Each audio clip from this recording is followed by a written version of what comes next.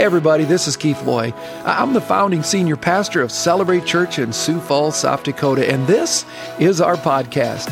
I just want to say thank you for joining us, and it is my prayer that this week's message will truly encourage you. Enjoy.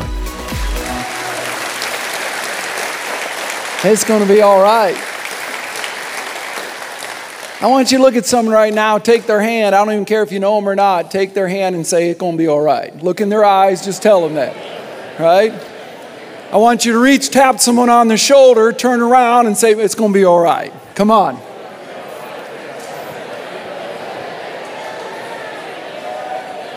All right, someone over here stand up and let everybody over here know it's going to be all right. Come on.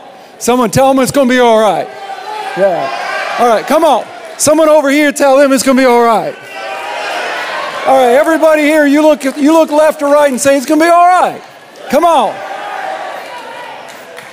I want everybody who's watching online, I just want you to hear it's going to be all right. It's going to be all right. He's an awesome God, isn't he? It's going to be all right. Happy Father's Day. Absolutely. You got to give it up for the dads, man.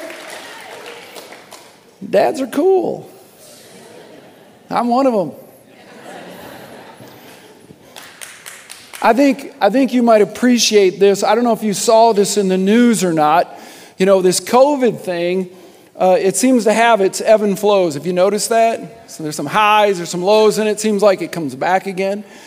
Well, in Massachusetts, if you didn't see this, authorities found on their turnpike there just outside of Boston 200 dead crows that were along the highway. And of course, obviously the great concern was, is it now really affecting animals? Is the ripple effect, is this thing really we're just in the front end of it. It could be getting worse. Well, I just want you to know there is a relief to the fact that they confirmed that the problem is not COVID, but the cause of death appeared to be by vehicles. That would make sense. But why just in this area? That's the part that was baffling them now. And so they brought in an expert who did some detailed analysis, and it was noted that varying colors of paint appeared on the birds' beaks and their claws. What they found was that by analyzing the paint residues, it was determined that 98% of the crows had been killed by the impact of trucks, while only 2% were killed by the impact of cars. Now, for you car people, you may not know this. I did not know this. But that baffled them only for a moment when they found that when they paint trucks, they use a different pigment than when they paint a car. How many knew that? My dad shared this story with me because he said, Keith, you got to hear this. I worked with GM. Most of your family. It makes no sense. Well, the Massachusetts Turnpike Authority hired, if you will, an animal behaviorist to try to figure this out and determine that the cause for the disproportionate of the percentage between trucks versus cars, they quickly concluded this. You see, when crows eat, you know this right here in South Dakota, when crows eat along the road, they eat in groups. You've seen that, right? Okay? But there's always a lookout crow. Just like if you know in deer and in antelope, there's always that lookout crow nearby on a tree or a power line, warning them of any and all impending danger. And here's what they discovered. The professionals concluded that while all the lookout crows could say car, car, none of them could say truck, truck.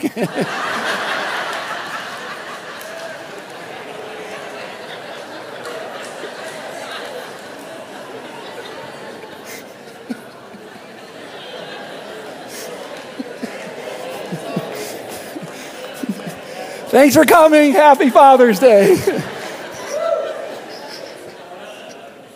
See, I did not know that, but it makes sense, doesn't it? I've never heard one go, truck, truck, you know. So, okay. Legos are amazing. How many have ever played with Legos? All right, they're amazing. And I thought I would share some with you in setting up what we're going to talk about. If you're a guest, we're in a series all summer talking about rethink. This is a moment of rethink. And I want to say to anyone who's watching online, if there's a fear still set in, I want to encourage you to move through that fear. Now, please hear this. When the Word of God was written and God spoke through Moses, the first and foremost command was what? Love the Lord thy God. I'll have no other gods. The second thing he said was, this is a command of God. The second thing he said was, keep the Sabbath day holy. And if there's one thing that we have failed in this country is that. We think it's our day. And I want to encourage you, please hear this. I understand COVID makes us realign our lives. And we've reconfigured some things. And I know with technology, it's easy to stay in front of a screen right now. Please hear, I am not negative here. I'm not mad. I'm not judging or anything. But the body of Christ needs you in the flesh. And if you don't know that, you ready? You need them. And I want to encourage you, one of the things that's going to be really important as we move forward as God's people. You know I don't like the word Christian. It's a word we're trying to get rid of. But as a follower of Jesus, rooms like this are so important once a week. They're so important. And it says something to the world of what we're going to talk about. And I just want to encourage you, rethink that. Rethink it. It's worth it. Because what we're going to talk about is huge. Legos are a big deal. They're absolutely an amazing deal. You can build amazing things with them. If you've been to the Mall of America, it's crazy. If you've been down to Disney, at downtown Disney, which now they call Disney Springs, by the way, you really want to learn this.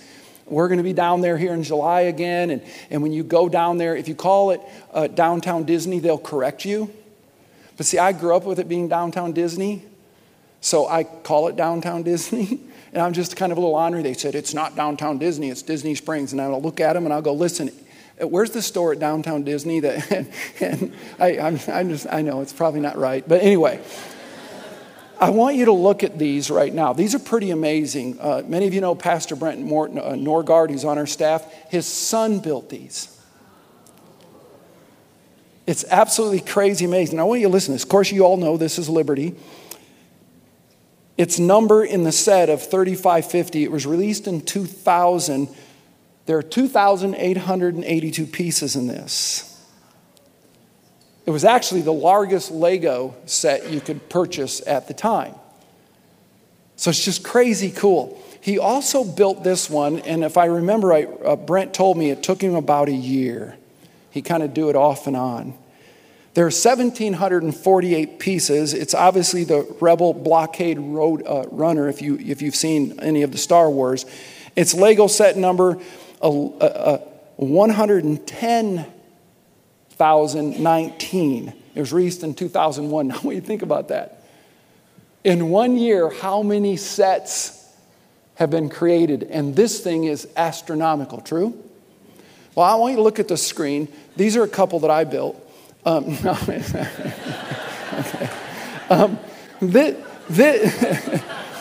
This is a battleship. I call it church. Because that's what we are, right? We're in a battle. But I want you to look at this. In this Lego set, I believe there are 250,000 Legos to create this. Here's another one. I want you to look at it. I believe the number is, put it up on the screen. I believe it's 350,000 or 320,000 Legos. I call this one, church should buy for pastor. Okay? I don't even know where that, I felt the Spirit tell me that. Now, check this one out. I call this COVID. Anyway, but check this. This is Legos. The little Legos. 2.5 million Legos. Where do you put that? The crazy things we can do with Legos. Now, I wanted to supersize this. This is the standard Lego, not size-wise, but the one that you see a lot that when you purchase a set. Okay, this is called the 8-stud Lego. Here's what will shock you. With just a normal 8-stud Lego, a mathematician did the work on this. And when it comes to 6 of these, if you just have 6 8-stud Legos, there are 915 million combinations. Think about that. 6. You have 6. 915 and a little over that million combinations with just 6 of these. That's crazy. But what if I said, let's take out some Legos and create God? What would you do? What would you create? Some of you might go, that's ludicrous. Well, I'm going to inform you, you've been building him for quite some time. Did you know that? You've been building him for quite some time. And what you've been building is a big part of your life. In fact, it's everything about your life. That's where the problem comes in. You may not think so, but I want you to listen to this. I'm going to put something up on the screen. I want to come back to what I just said. But this is out of Psalm 145, and I want you to read it out loud with me, please. Look at the screen, read it with me. I will exalt you and praise your name forever. I will praise you every day, for great is the Lord. He is most worthy of praise. Now watch, read it with me. Who can measure his greatness? Who can measure his greatness? Did you know that in the NIV translation it reads, it cannot be fathomed? In the Amplified version, it's incomprehensible. St. Augustine said it this way, if you could or think you can, well, that's not God.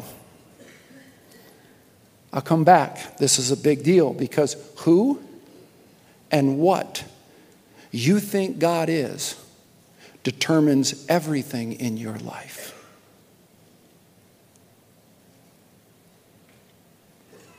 Who and what you think God is determines everything in your life.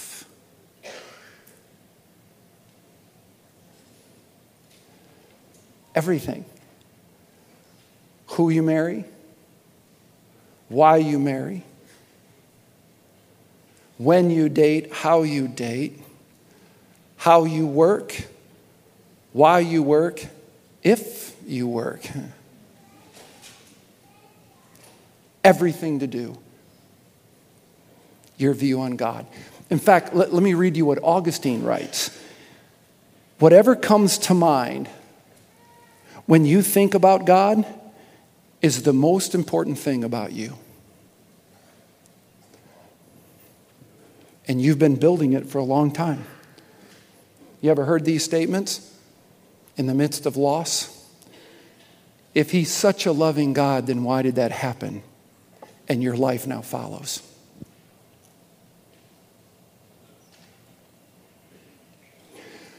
God could never forgive me another brick in the building of your God.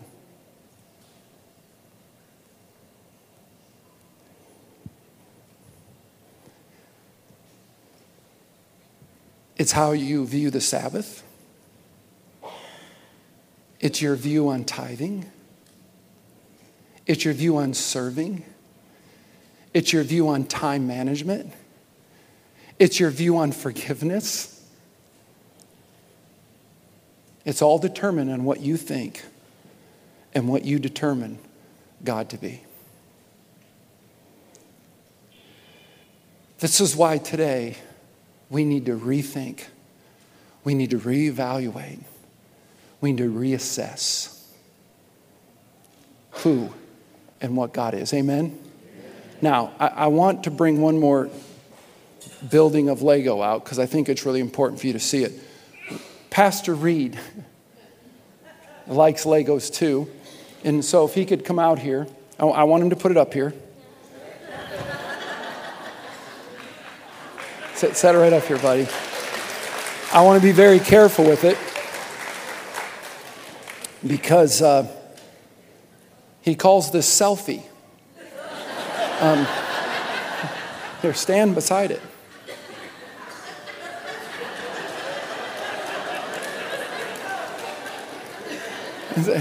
It's quite amazing, isn't it? Okay, so listen, Reed. This took him like about 2 months to build. I go by his office you obviously, okay, mate. And so I want to be careful with it.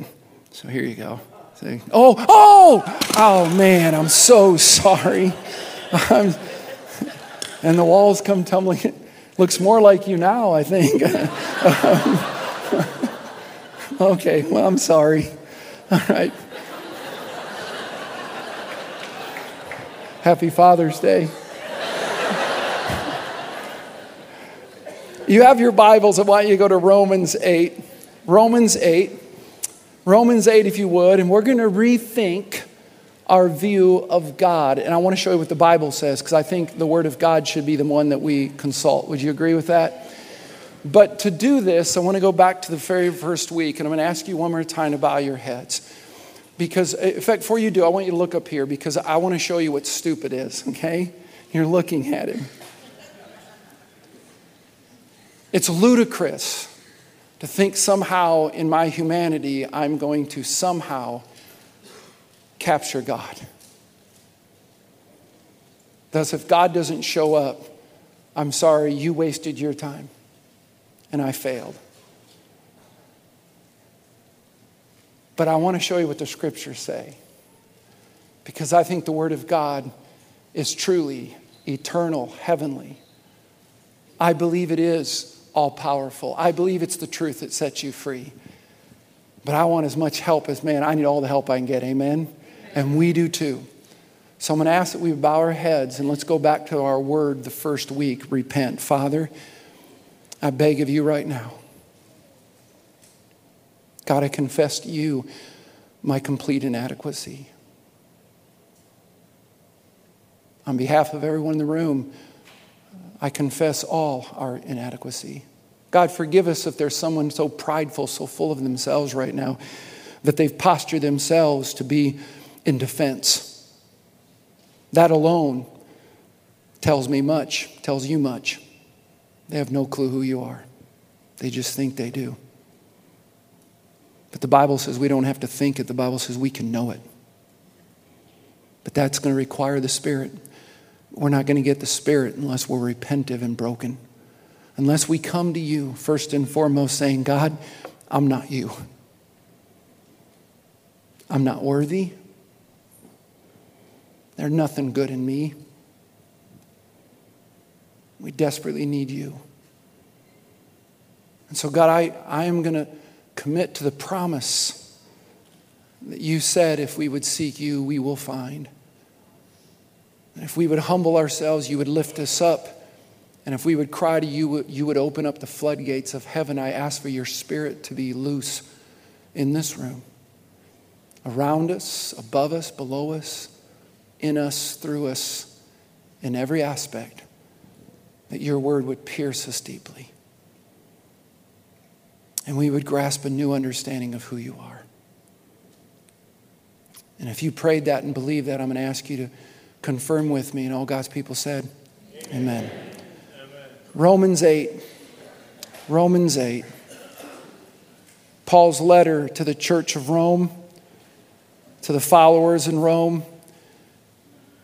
In the beginning parts of this chapter, he's literally telling the gospel message, how grand it is. This amazing gift that Jesus is, and this unbelievable gift of the Spirit that now has been given to us by God himself. He writes in verse 31, "What shall we say about such wonderful things as these?" I'm reading from the New Living Translation. I want to pause there again. He just got done sharing the incredible gospel of the gift of what God gave us through Christ on the cross and the resurrection, and the Holy Spirit that Jesus said was promised to those who would die to themselves, and the Holy Spirit would enter in. And I want you to capture what Paul just said. These are not words, these are his heart. What shall I say? What can we say about such wonderful things as these? If God is for us, who can be against us? Come on. See, these aren't just words. This is a promise. Paul's not penning something for the church in years to come. He's talking to the beloved now, right in the moment. This is a love letter. We use those words so often. Well, if God is for us, who can be against us? Paul's telling you, oh my, you followers in Rome, as he's writing in prison.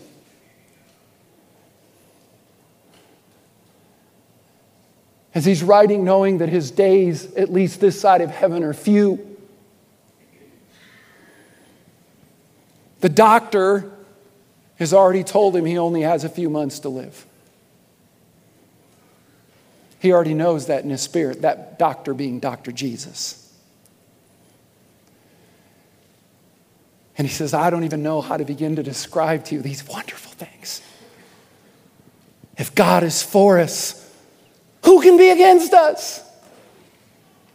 Since he did not spare even his own son, but gave him up for us all, won't he also give us everything else? May I add, what is your problem, people? Do you understand? God came, human skin, died on the cross, rose from the dead. This isn't about me. This isn't about we. This is about He. Amen. He's the conqueror. He's the victor. He's bigger. He's greater.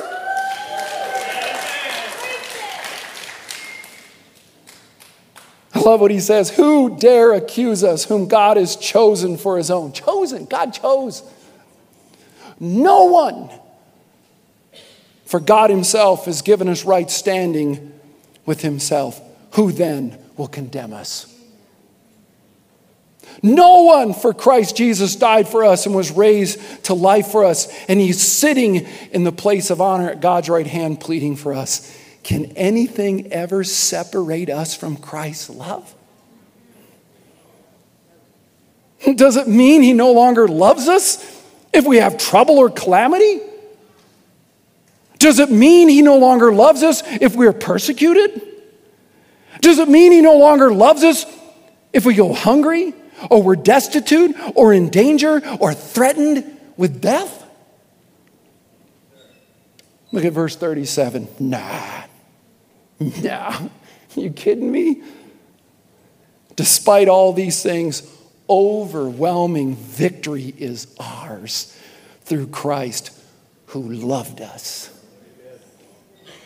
I just want to pause there for a moment because I don't understand the impotence of Christianity. I don't understand how people say, I'm a follower of God, but they fail or even want to stand up and lift in Christ. They're more interested in getting fired from a job than being fueled up in their faith.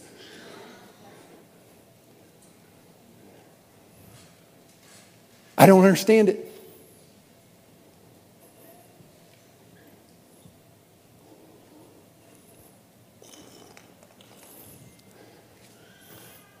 God is for us. Ain't nothing against us.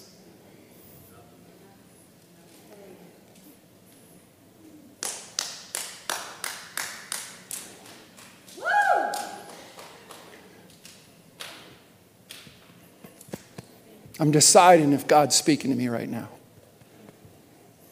because I want to be obedient to him.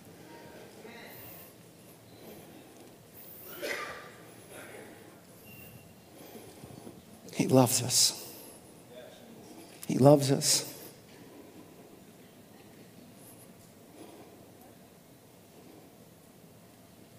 I am convinced that nothing can ever separate us from God's love. Neither death nor life. Neither angels nor demons.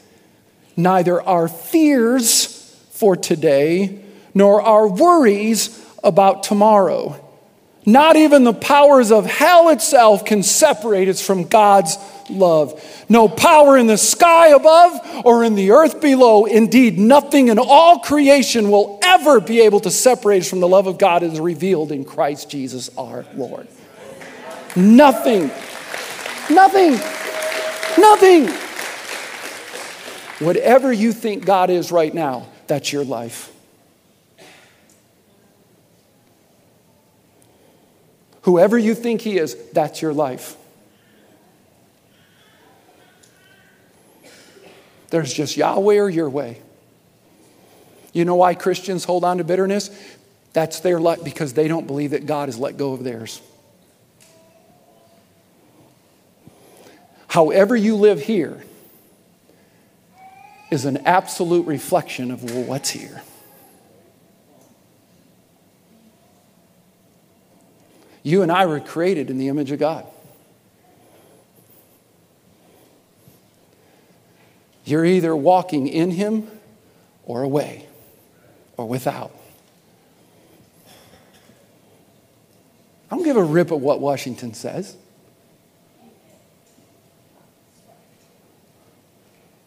I don't give a rip what Wall Street does. I don't give a rip what government goes. I'm not saying that in rebelliousness. But I didn't sell my soul to a country. I surrendered my soul to the one who built it. And my Bible says, and I'm going to keep saying it, and the government rests in His shoulders. Now, there's people who want to take it and put it on their own. Good luck with that. And the reason they're going to navigate that they are, I'm not upset by it, they just don't know Him. See, you can't walk in Him and then ignore the Word. You can't walk in Him and think you have an opinion on it. You can't walk in Him because the Holy Spirit will not allow you.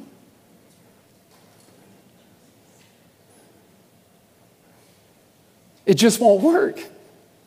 That's why I say, when you got two people that claim to be followers of Jesus, but they're upset with each other, they're not, one or both of them are not walking in the Spirit, because the Spirit of God only knows this.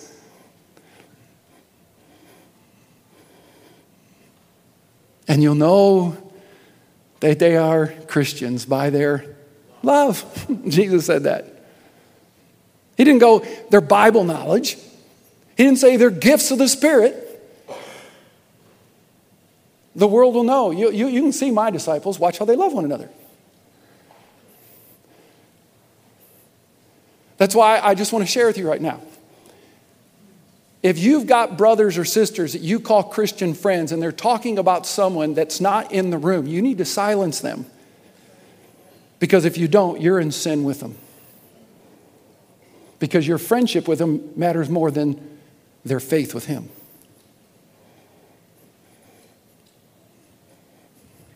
That's just what Christians do. They just go, what are you doing? Stop.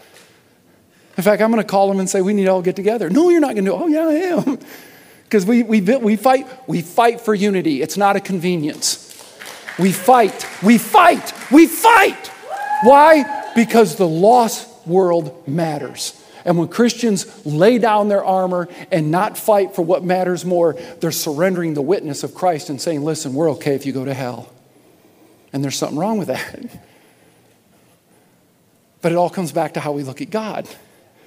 And so I want to give you what Paul just said, 3 things about God you need to know. We say them, they're pretty simple. I'm just not sure we get them. So here's the first one. God's love is unconditional. Say that with me. God's love is unconditional, which means there's no strings attached to it. Like none. That's why we don't get it. Because our love is all about strings and then we let other people pull them. Isn't that true? See, when you don't surrender God's love, you surrender yourselves to being a puppet. Instead of being in ministry, you're a marionette. And Satan goes, And guys go, man, what are you doing? Cut the strings. Why are you surrendering your life to other people? See, when you're bitter and unforgiving for someone else, please hear this, regardless of what they have done, you're still letting them be in control.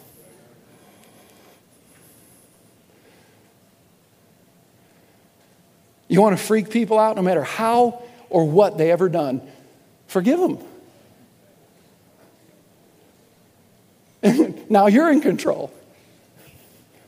It like freaks them out, like, huh? It's okay. It just freaks them out. You got to let it go. You know, William Bennett was the former Secretary of Education. He tells a humorous story in his book, The Book of Virtues. He had attended a wedding where the vows had been changed to reflect a love of convenience. You know what I'm talking about, those prenups? I love you so much, sign this, because if you leave me, you're not getting this. Right? You know what I'm talking? That's pretty much saying I don't love you. All right? I mean, imagine, like God signs a prenup with you. It was called the cross. I think in that one he lost. But if you'll surrender, now you win, right? But I love what he says. So he goes there, and they had all this, about convenience. So he decided to send him a gift. He didn't give him the gift he had at first. He took it back, and he sent them a gift that reflected their commitment. It was a package of paper plates. He said he figured the package would last about as long as the marriage would. And he's right. I ain't giving you fine china. When you stood before God and gave each other a conditional string-attached love. You got to decide which table you want to eat at. I want to pork out at God's table, not picnic out in somebody else's. But this is going to be hard because in a world that we live, you have to earn everything, don't you? But God says, not on your life. But you can on mine. There's no condition. This is what Paul meant when he wrote in Ephesians 2, for it is by God's grace that we are saved. Do you know what the word grace is? It's the word charis. C-H-A-R-I-S, meaning a gift. Watch this. It means a gift that can only be distributed by God himself for our benefit. It's also where we get the word favor. Now, I don't know about you, but I think God did us all a favor when he gave us Jesus. Amen? Amen. Only God can do that. See, that's why as you and I, as called followers of Christ, we can extend grace. We can only let it channel through us. That's why when Christians do stuff that just don't make sense. That's why I said forgiveness just messes with them. Because it's like, why would you do that? Well, I can't, but God says he can, and it's okay. But I took like $1 million from you. That's all right. Here's my bank account. Take another if you need it, I mean, whoopie dang, it's just money. I love you. Whoa, what? See, that's what God did to us, didn't he? Oh, we're going to talk about sin next week. It'll probably be empty. And so, all right, that's okay. We have your picture. I'm not a perfect dad. I know that shocks you, but I'm not. It's hard for me to go Happy Father's Day sometimes because I'm very well aware of the shortfalls when it comes to Jordan, Jaden, and Jackson. This might surprise some, but my kids aren't perfect either. Oh, I'm sure there's probably a few of you going, oh, I know about that. Yeah, I'm sure. Just remind you, God knows about you too. But I want everybody to look up here. I don't care what my kids have ever done. I'm their daddy, and I love them with everything I got.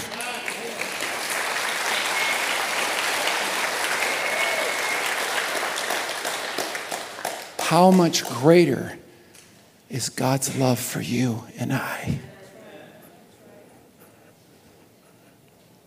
Not even the angels or demons themselves can separate. I just see God going, these are my kids. I love them no matter what. I love them. Isn't that what he said in the cross? Father, forgive them. They don't know what they're doing. God, forgive. God says, happy to. Happy. Honored. Honored. This is why I love the story of the prodigal son in Luke 15. You know the story? Maybe you don't, but it's about a father who has two boys. He has an older one, he has a younger one. The younger one comes to dad and says, listen, Dad, I don't want to live here anymore. I'm paraphrasing, but it's really what's going on. Because in Jewish history, you never gave the heir anything that was rightful to them until the father's dead. So what the boy is saying is, Dad, I wish you were dead. I don't want to live here anymore. I don't want to live here anymore. Can I have what's mine before you die? And the father says, sure. And the boy takes off. And he lives it up well. Oh my goodness, he's having time of life. And by the way, I want you to listen to this. Life outside of God is fun. Sex outside of marriage, fun. Getting drunk, fun. I don't know, but that's what they tell me. It don't look fun. Where are you at? You know, I mean, it's weird, but it's fun. Jumping out on Highway 11 and letting everybody know that you have nothing under the hood, but you think they do. And you got to go racing down the street. Fun. Trying not to get caught. Fun. If it wasn't, no one would do it. Here's the problem with it. It may be fun. It's never fulfilling. See, that's the lie. Satan knows it. That's why he plays on us. Your father doesn't know what he's talking about. He's just keeping from all. He's old-fashioned. He's old school. He sings those hymns at church. When's the last time you ever been? Turn the radio on and dial into the hymns. Kids like, man, Dad ain't got a clue. We listen to the hot stuff like rap. You ever seen those cars going down the road? You're like, where's it coming from? It takes like 15 minutes. You were actually hearing it about 8 blocks away. You know, they're in the garage. They didn't pull out yet. You know, and they pull up and there's a, you know what I mean? You know what I'm talking about. And it's like an 82-year-old lady. You know, it's like, wow, grandma, woo. You know what? You know what I'm talking about. Sin outside of the Father is fun, but it's not fulfilling. And so the Father says, go have your fun. And he has his fun. But fun never lasts. I think it's the problem in the American church because most churches have been built on entertainment. And so when the entertainment wears out, you have to go to another church that's doing the new, creative, brand new thing. Well, didn't the Bible say his mercies are fresh every day? You don't get it. It's an old rugged cross. Can I tell you what I love about marriage? Is not when I got married. It's meeting the couples who are celebrating 50, 60 years of marriage. I want to be like that.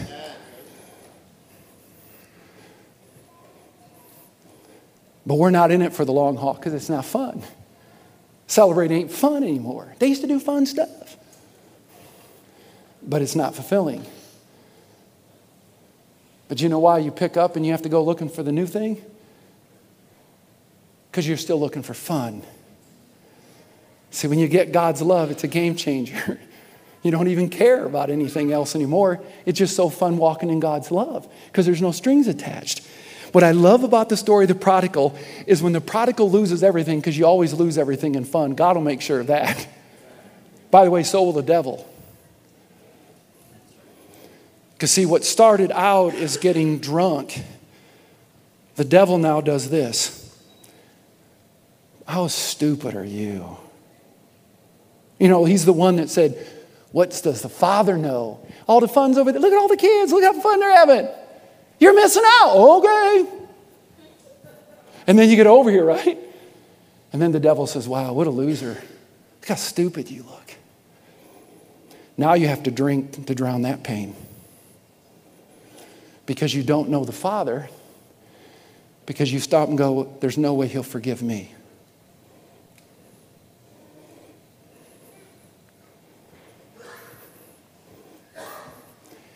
And God's going, no. That's the parable of the prodigal. Because when the son's coming home, guess who's waiting? Daddy. And you know what I love about it? It's crystal clear. The father could care less where the boy had been. He could care less what the boy had done. He's now right where he needed to be all the time. Home, let's party. But there's an older brother. There's an older brother out in the barn. He won't want to come in. Do you know who the older brother represents? The church. Oh, I've heard it. Oh, they don't tell me. It just comes through. Wow, look how much attention they're giving him. This dude's a drug addict and alcoholic, man. I haven't done anything like that. That's unfair. You need to understand something about God's fair. He's not. See, here, let me tell you another thing you'll read in a leadership book. You ever heard this? It takes a lifetime to build a life. Just takes one bad decision to wreck it. Ever heard that? Okay. Who are you living for in that one? It ain't here. And I think so many people in the professional world read the leadership book and they'd rather be a great leader than a great lordship. And so they learn how to master themselves and they learn how to do it because they built a life. See, COVID didn't invent the mask. People have been wearing those for a long time.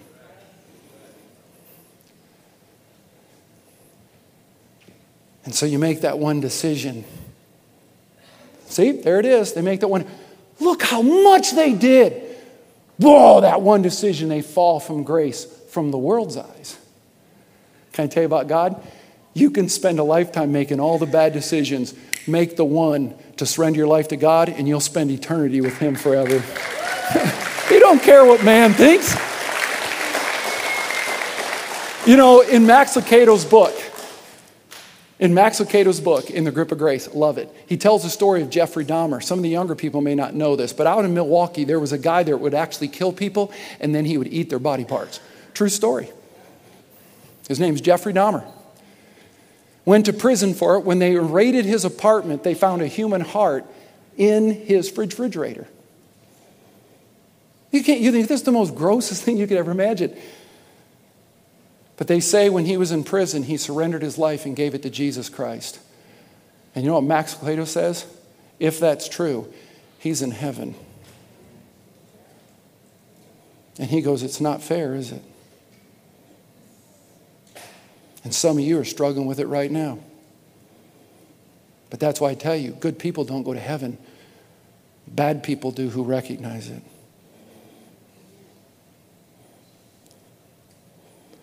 But the Father loved his boy's home. I don't care where he's been. I don't give a rip. My love isn't conditional.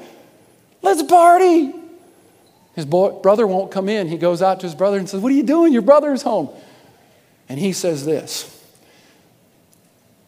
you never threw a party for me.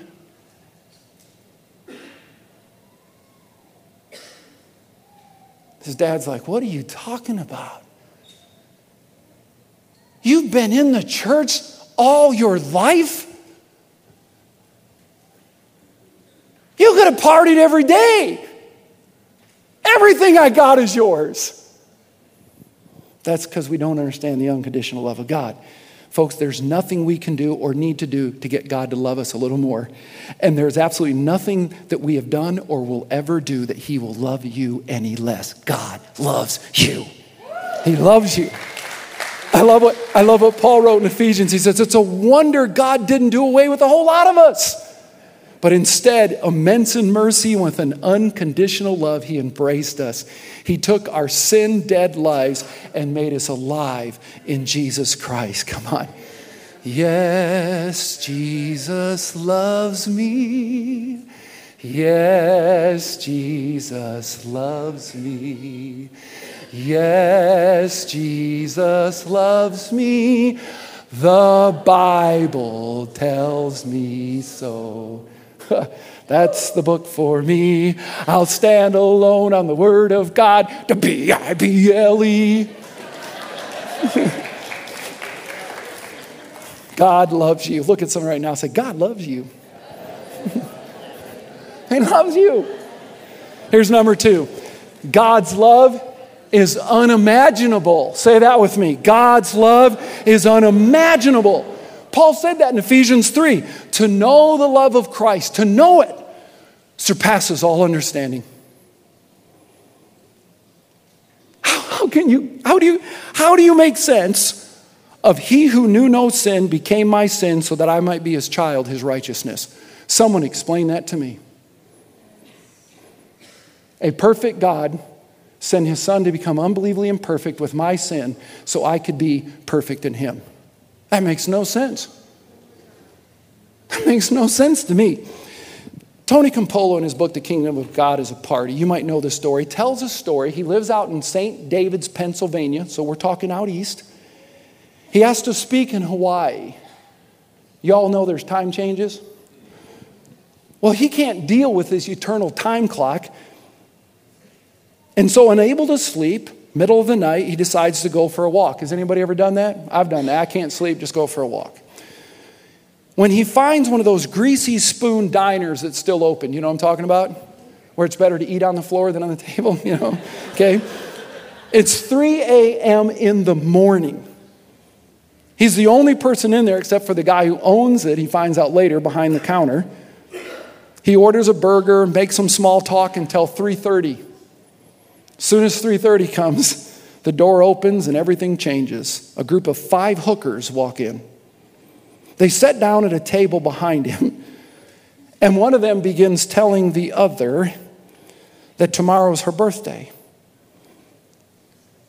And she had never had a birthday party in her entire life. I want you to think about that. Please don't laugh at this. I'd become a hooker too.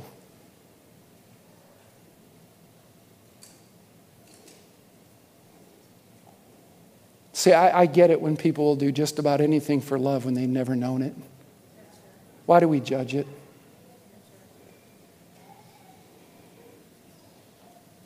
About 30 minutes, they get up and leave. That's when Tony says, I had an idea. He discovered the one girl who was having a birthday. Her name was Agnes. He learned that they come in every evening at the exact same time. So he looked at the guy behind the counter and says, let's throw a birthday party for Agnes. The man behind the counter thought it was an odd request, but also thought it was a great idea. He said, I'll bake a cake. It's my specialty. Tony had words for that, but didn't go there. Here's how Tony describes what happened. At 2:30 the next morning, I came back to the diner. I'd picked up some crepe paper decorations. I made a sign that read, Happy Birthday, Agnes.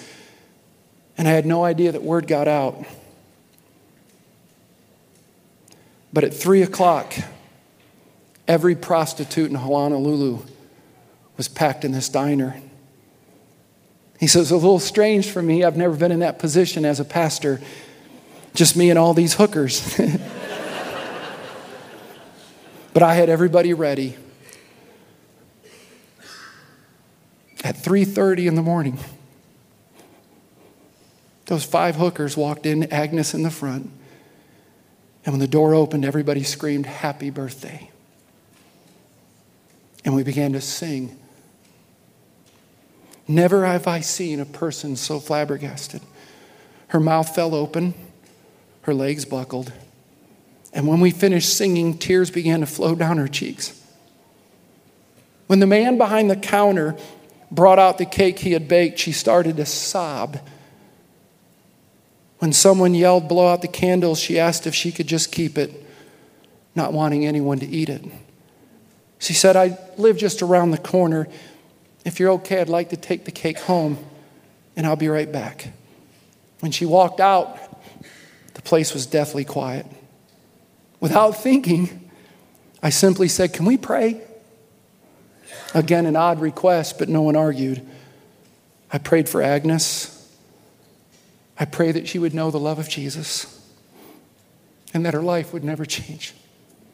When I finished, the guy behind the counter said, "Hey, you never told me you were a preacher. What kind of church do you belong to?" He said, without thinking again, I simply said, "I belong to the kind of church that throws parties for hookers at 3:30 in the morning." It was then the guy behind the counter sneered and said, "Don't miss this." No, you don't. If there was a church like that, I'd join it. Wouldn't we all? Makes no sense. But that's the love of God and the love that He offers. You see, we're the hookers. Isn't that what sin is? Having an affair in your marriage with God?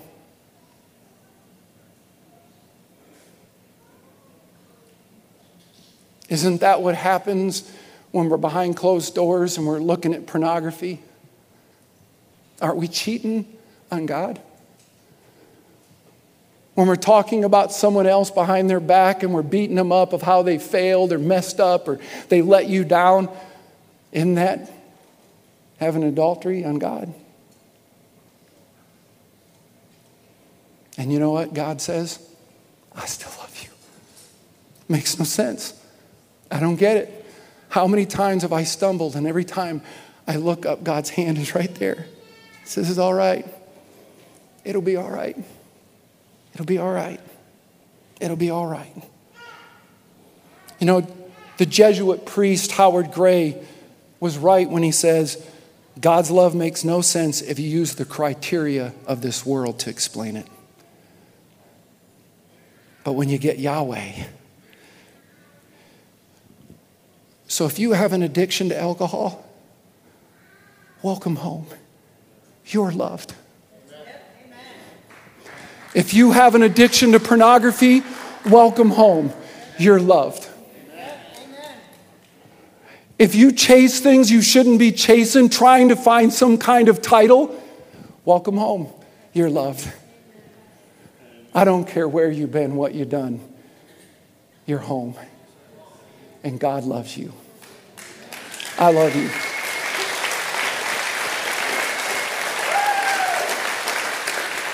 If you have a problem with anything I just said, welcome home. You're loved.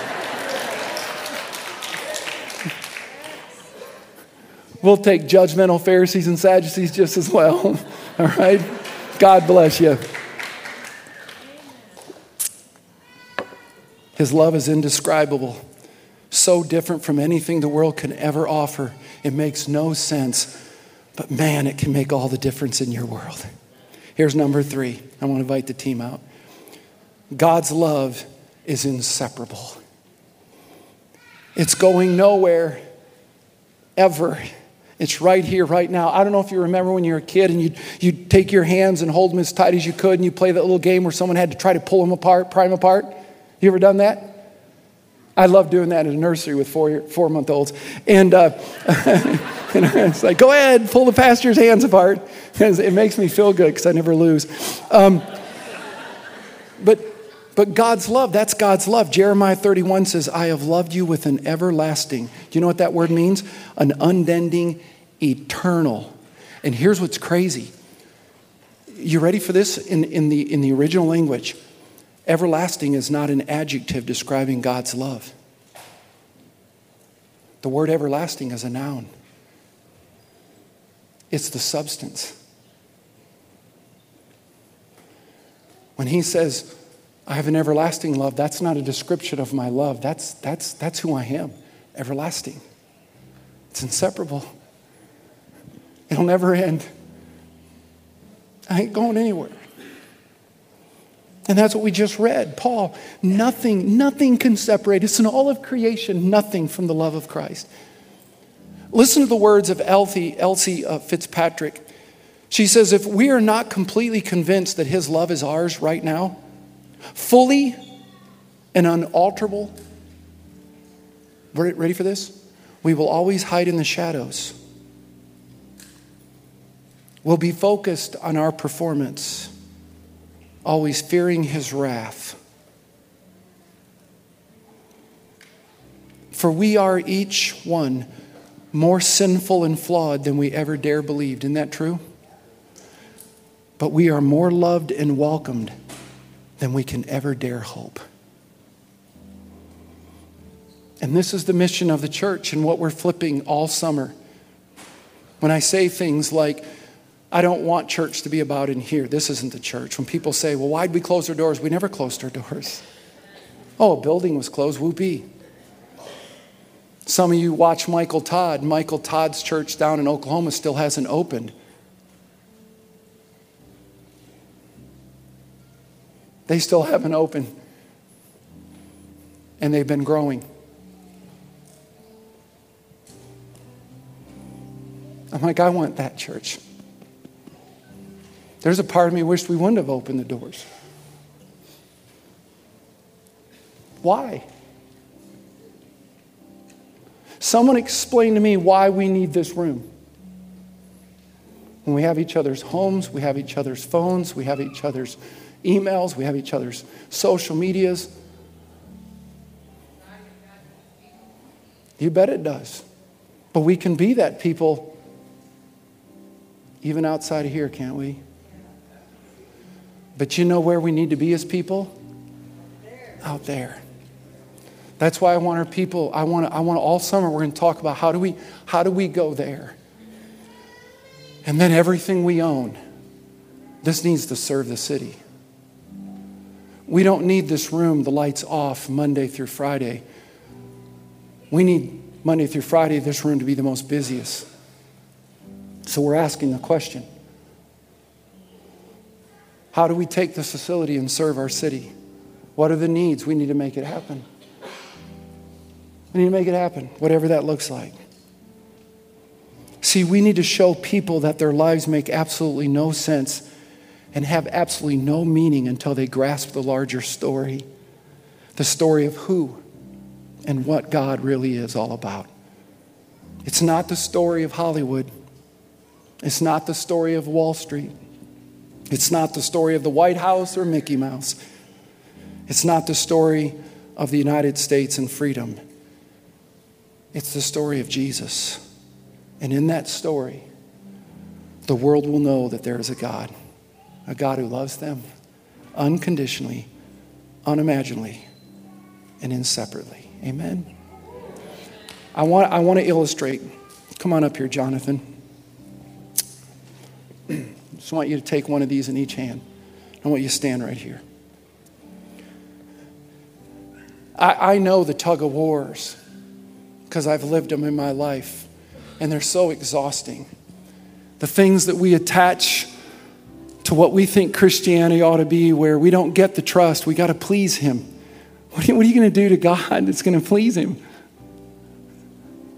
What are you going to do? Hey, God, look at this. And somehow he's going to like, whoa, I've never seen that before. In fact, I wonder if he'll say this. I got one for you. Die on a cross and rise from the dead. Oh, you can? Oh, I knew that. But I did. Because I love you. But see, I want to show you what happens that we don't even realize when we grasp things in the wrong understanding. So I'm going to ask Joseph to come up. I'm going to ask Chris to come up. I want you to take that knot. Just hold on to it, Chris. And Joseph, I just want you to start pulling on that a little bit. You know, where, God, if God knew that I watched pornography, he does. Boy, if God knew the thoughts I had, he does. God, I'm so unworthy. I mess things up. He knows that. But we keep trying to I can do this. God, I can do this. I can do this. And then on over here, people begin to pull on you and they begin to sometimes laugh at you, or they want to pull you in the wrong direction. And we feel this tug of war, don't we? Man, I want to do what God wants. And man, but I don't understand. And I want you to notice what's happening. I want you to notice what's happening. Watch what's happening when you think that you can do it on your own strength, when you think that somehow that it's about you and that you got to impress God, you got to please God. You start taking the form of Jesus. And you start thinking you're the martyr. You think you're Jesus.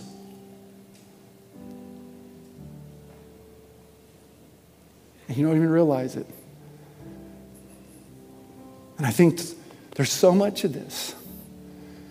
It's exhausting. We could sit here and do this for 15, 20 minutes, and I'll guarantee you, Jonathan will start going, can we stop? And yet we don't, do we? Behind closed doors.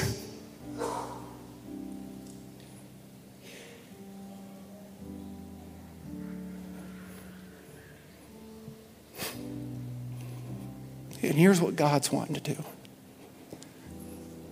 It's okay, John. Just let it go, Jonathan. Just let it go, buddy. Listen, it's okay. It's okay. Come on. Let's go. You are not alone. You are not alone. I've gone before you. I am not against you. You are not alone. You are not alone. I'll forever go before you. I can never be against you. It'll be all right. I know it's hard to let go, Jonathan. It'll be all right. I know you feel sometimes that you're not the husband you need to be. It'll be all right. I know sometimes you feel as a dad,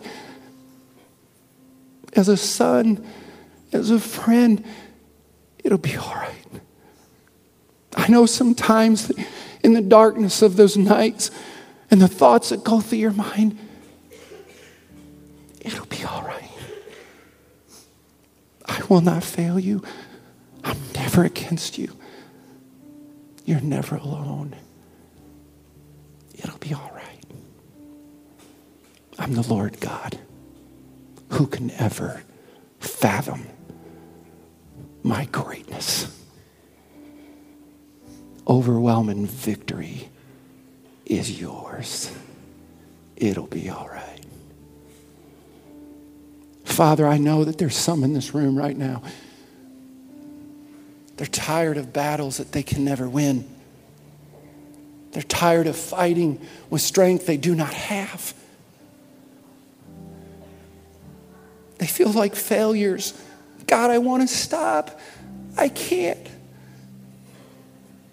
And what they need to hear right now is, let's not talk about that. Just hear me. It'll be all right. It'll be all right. I'm not going anywhere. I promise you.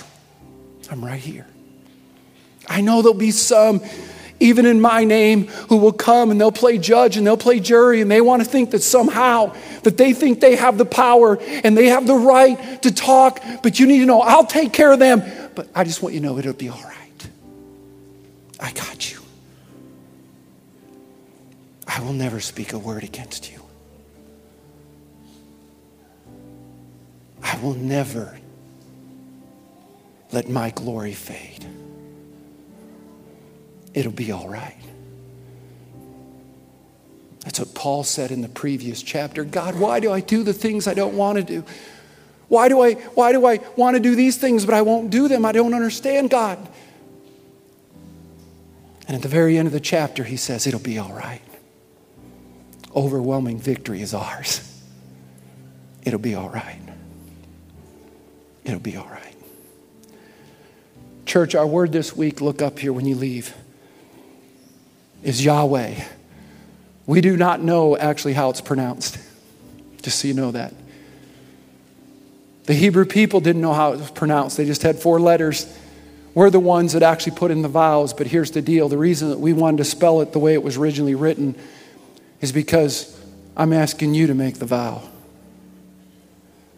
You let the one between the lines. I want you to put this in your dashboard, and wherever you go, you just see it'll be all right. God is for me. He's not against me. Overwhelming victory is mine. Amen to that?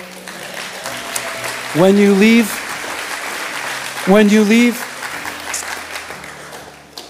we have a bracelet that just says rethink. I'm wearing mine. I've been wearing it for a long time. And I just want you to know we got loads of these. You can pass them out to friends. You can pass them out to whoever you want. Anybody want one of these? One of these? Huh? You can help me. Here you go. All right. You help me out a little bit? Oh, look at that. I got a whole crew down here. There you go. There you go. All right.